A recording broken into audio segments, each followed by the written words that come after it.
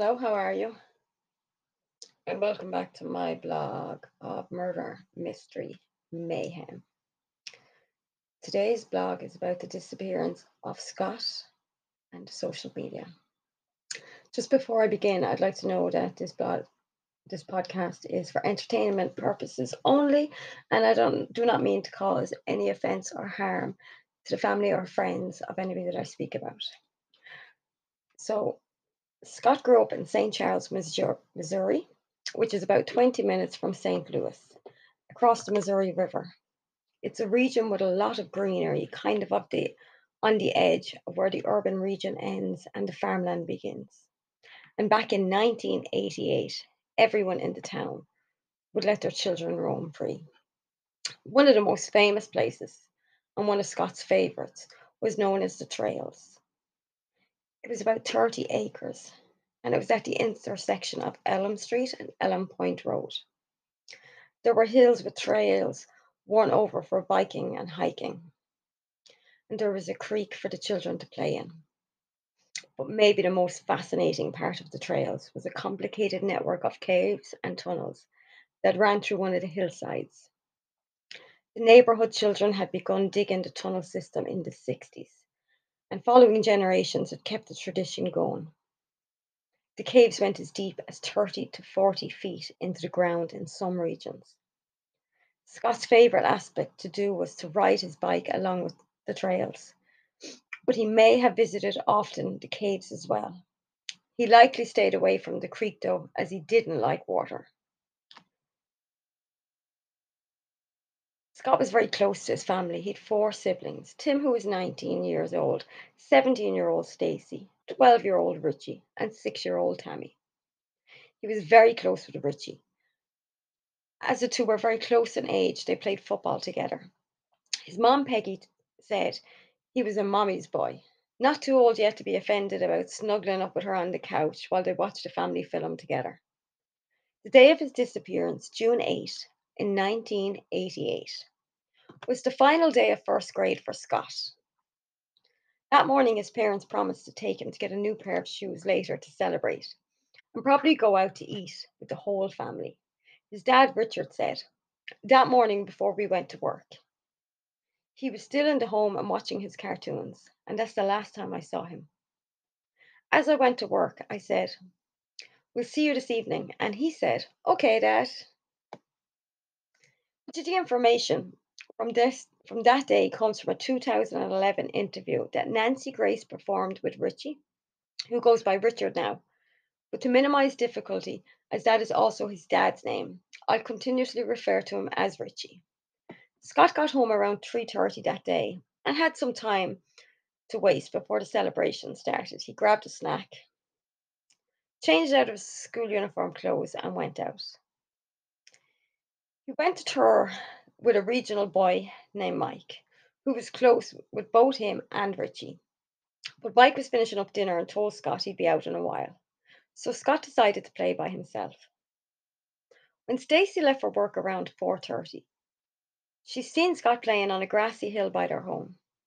Soon after she seen him, a storm broke out. It began abruptly, but was over by the time Scott's parents had got home at around 5:15. Despite the shortness, the storm had been so severe that it had flash floodings in the region. Richard and Peggy were shocked and a bit worried to see that Scott wasn't home when they got there. He was scared of storms, and they estimated that he'd want to get home as soon as it was over.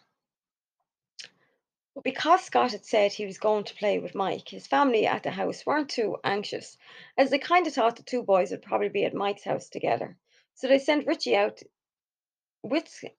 sent Richie out to check with Scott's friends and the neighborhood children, and to check the areas that they love to hang out at.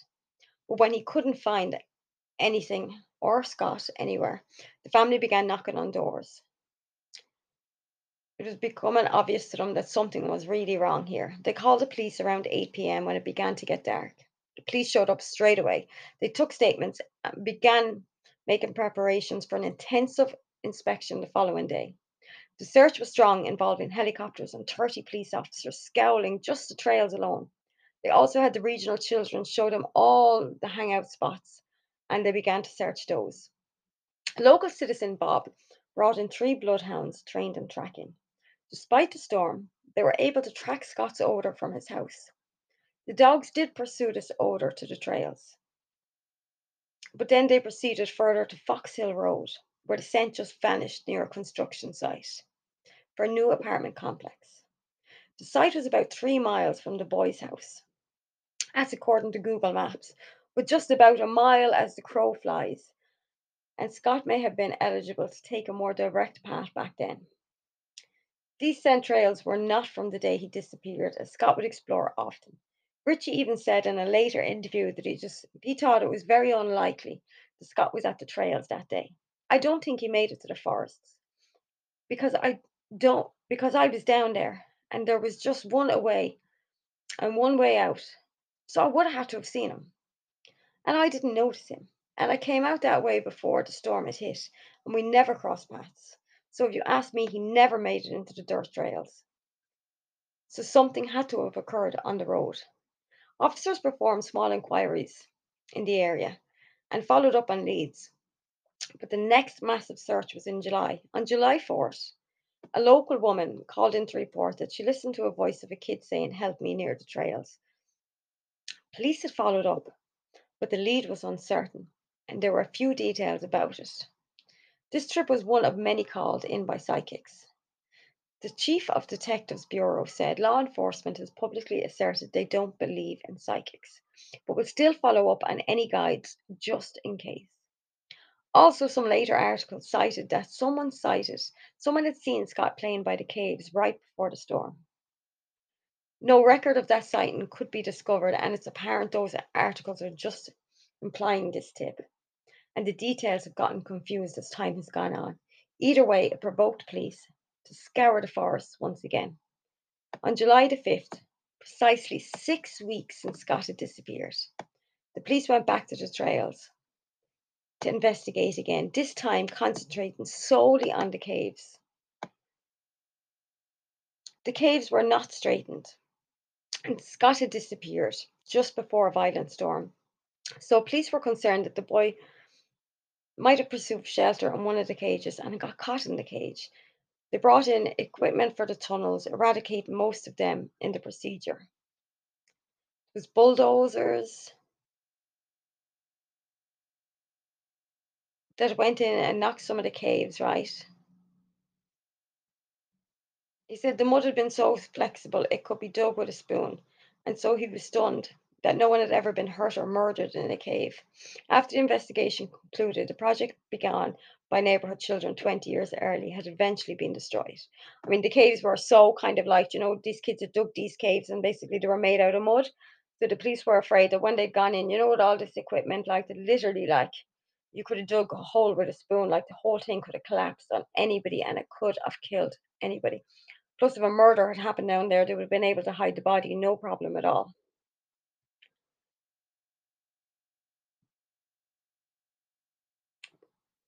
Peggy and Richard told the entire community a thank you for helping to assist them so much. Their co workers brought food to them, and two little girls opened up a lemonade stand to help raise money for the search. The girls then stopped by the house, and took in $26.26 profit that they made to help locate Scott. Neighbors and friends dropped off cards and said to the family that they were in their prayers, but the case grew cold. Although the media attention would shine on Scott's case in apparent relation to other missing children. In 1993, killing and disappearance of two more kids would provoke speculation and the resurgence in the news about Scott's case. In November, 9-year-old Angie from St. Louis was abducted and killed. Then in December, 10-year-old Cassidy disappeared while walking around in her neighborhood. Angie's killing was just recently solved in 2020, so the likelihood of whether or not her killer may have had something to do with Scott's disappearance has yet to be explored by the law enforcement. The case grew cold until 2007 when a Michael J. Devlin was imprisoned. His truck had fitted one cited during the recent kidnapping of a local boy, Ben. and he finally admitted to abducting him during questioning. But when police scoured his apartment, they discovered Ben alive and well, thank God. But also Sean, a boy, had been missing for 4 years. The case known as the Missouri Miracle brought scrutiny to other unsolved kidnappings in the region, and the FBI put together a task force in fear if Devlin could be credible for other kidnappings, including Scott's. But about 6 months in, the task was suddenly disassembled, and no notification was given to the families, and no information about what was discovered was shared publicly. In any case with Scott back in the spotlight, a few regions of unrest were cleared up. The chief had mentioned in 1996 briefly that there was a sighting of Scott after a rainstorm, and this sighting was not heightened in the media until 2007. In a 2007 interview with Fox News, that the final substantiated sighting of Scott was by a neighbour who saw him stepping after the rainstorm. They'd no reason to distrust his sighting, and as a result leaned towards a kidnapping. He also said that due to the resemblances of situations, he always thought Scott's disappearance could be related to Sean and Arlen Henderson's cases. Ireland's kidnapping stays unsolved to this day.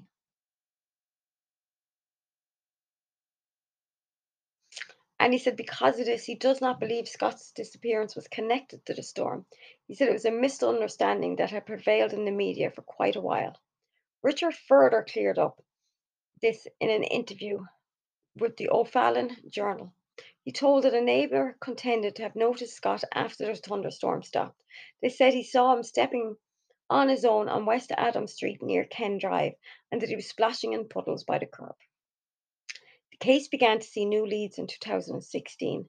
Nonetheless, these guidelines have not been publicly panned out to anything, and his case has mostly fallen on the mainstream media. But that was also the year that the case began to persuade the attention of the internet people.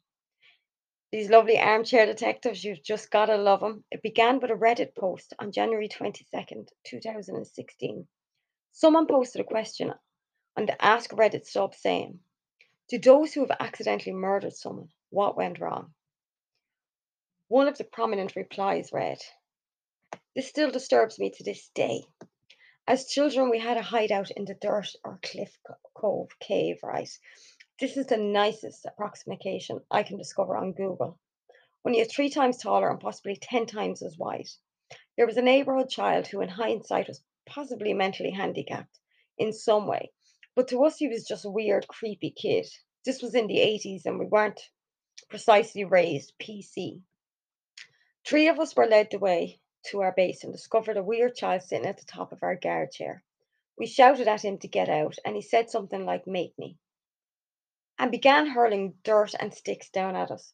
We all ran around the side to make our way up. It gets pretty fuzzy here, but all I remember is he fell. I still remember the noise. Bang! When we get back down to check on him, he was in a very anxious stance with blood coming out of his mouth. We all just freaked out and ran home. And afraid no one has talked a word of it to this date, anyone. We didn't go back for over a month and never told a word of it between us. Again, this was in the 80s, so media wasn't like today. Opportunities are. It got a tiny article in the newspaper B section, missing mentally disabled kid discovered dead after fall or something like that. The comment obtained a slew of upvotes and reactions, and the poster added an edit the next day, reacting to the most common questions. Well, I didn't anticipate waking up to this. I have no indication why we didn't tell our parents. We all just booked it for our respective houses without saying a word. I think it was primarily because he was the odd kid, and we all thought that would get us into trouble somehow. No, I don't think we were directly credible. Indirectly, perhaps. Again, it's all fuzzy, and all I remember is us hurling sticks at each other. I've attempted to discover any record of him, but I can't find them. I recall the neighbourhood children from those days' first names, but not the last. I've since shifted a few hundred miles away and didn't keep in touch. I don't even recall the creepy kid's first name. I have looked blindly for any record of the child and have spent hours on Facebook attempting to discover my old friends, but haven't discovered anything yet. No, I don't know if he perished or not that day. All I have to go off of is my mom mentioning him going missing and us not glimpsing him around after that. When we eventually went back to our base over a month later, there was nothing extraordinary, no police tape or anything like that. I don't recall any cops surveying the region or asking questions about him. This rapidly gained traction and people reacted wanting to know more. Someone inquired if they ever discovered a body, and he responded, "No idea. We were children, maybe 10 or 12. So we didn't precisely watch the news or read the paper. Even if our parents knew, I don't guess they would have said anything to us at that age. Even though he was relatively well known around the neighborhood, he went to a different school that was never brought up here. I did inquire my to my parents, perhaps maybe 10 years ago, if they remembered him, and they said something along the lines of, "Yeah, didn't he go missing?" And that's about as far as I'd like to push it.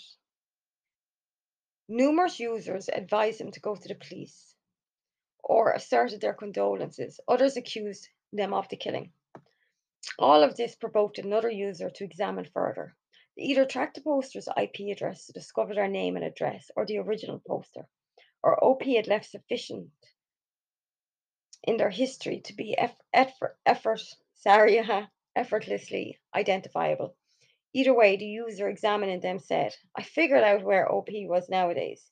His age, then where he was as a child based on his age, he said he was." They mentioned that the OP must have evolved around St. Louis, and they saw a show that was only on St. Louis public TV from 1985 to 1991. And they went on to say how the poster's precise address, and it was within 30 minutes of St. Louis, 1 hour of St. Charles. They also went on to disclose even more data about the poster, saying they're also currently struggling with some medical problems and live near their mom. It appears probable to me that they move back near home. They then decided to go through the missing persons cases from St. Charles, Missouri, even though it appeared very probable that police could have discovered the body and it wouldn't have been a missing person case in the first place. They said that they didn't bother with obituaries as they were well behind the paywall. They then reacted publicly with, "Was it Scott? He went missing in 1988 in St. Charles, near where you were from and nowadays reside, correct? That would make you around 10 or 11 at the time he went missing. He would have been 9." This story started to disclose other subreddits and even other parts of the internet. When it began to earn traction, the poster then had doxed the actual confessor, said, "So I'm the guy who commented, Scott. Check my history. I won't say too much about who I've enticed about this, but it's a problematic situation and this guy needs to talk to law enforcement right now." I sent them much more information about this guy and they should be able to ID him.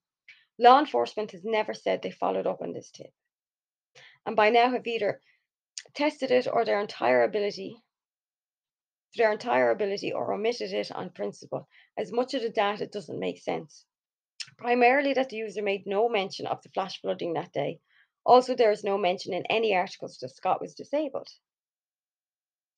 And if he had been, this certainly appears like something that would have been brought up during media coverage, as it would have made it all the more urgent to discover him. Unfortunately, a lot of this data is already getting mixed up and resulting in rumours about the case. In a post on our general skeptical unresolved mysteries subreddit, a post named "Redditor admits to murder and childhood pal." Other Redditor investigates and substantiates it's true. Detailed the claim, but added in it a lot of data about Scott's case that was not in the actual post. This made it seem as though the cases were an exact match. The post alleges that the Reddit user had said it was the final day of school and that there was a torrential downpour that day that may have washed away the corpse. True of Scott's case, but not mentioned anywhere in the OP's post. A few commenters suggested this, but that didn't halt others from picking up the story. Now, several of the first various results that come up when looking for Scott's case on Google are all to do with the Reddit fiasco. And because of the false posting,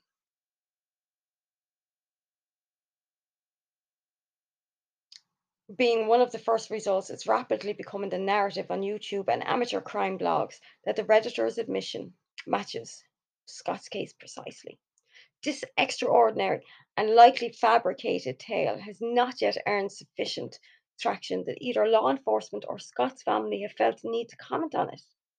But with Reddit users bringing up the thread on Facebook, it's only a matter of time. With so limited information publicly accessible on Scott's case, his story is well on the way to coming to be a tall tale about a scandalous omission and the internet detective who attempted to solve it.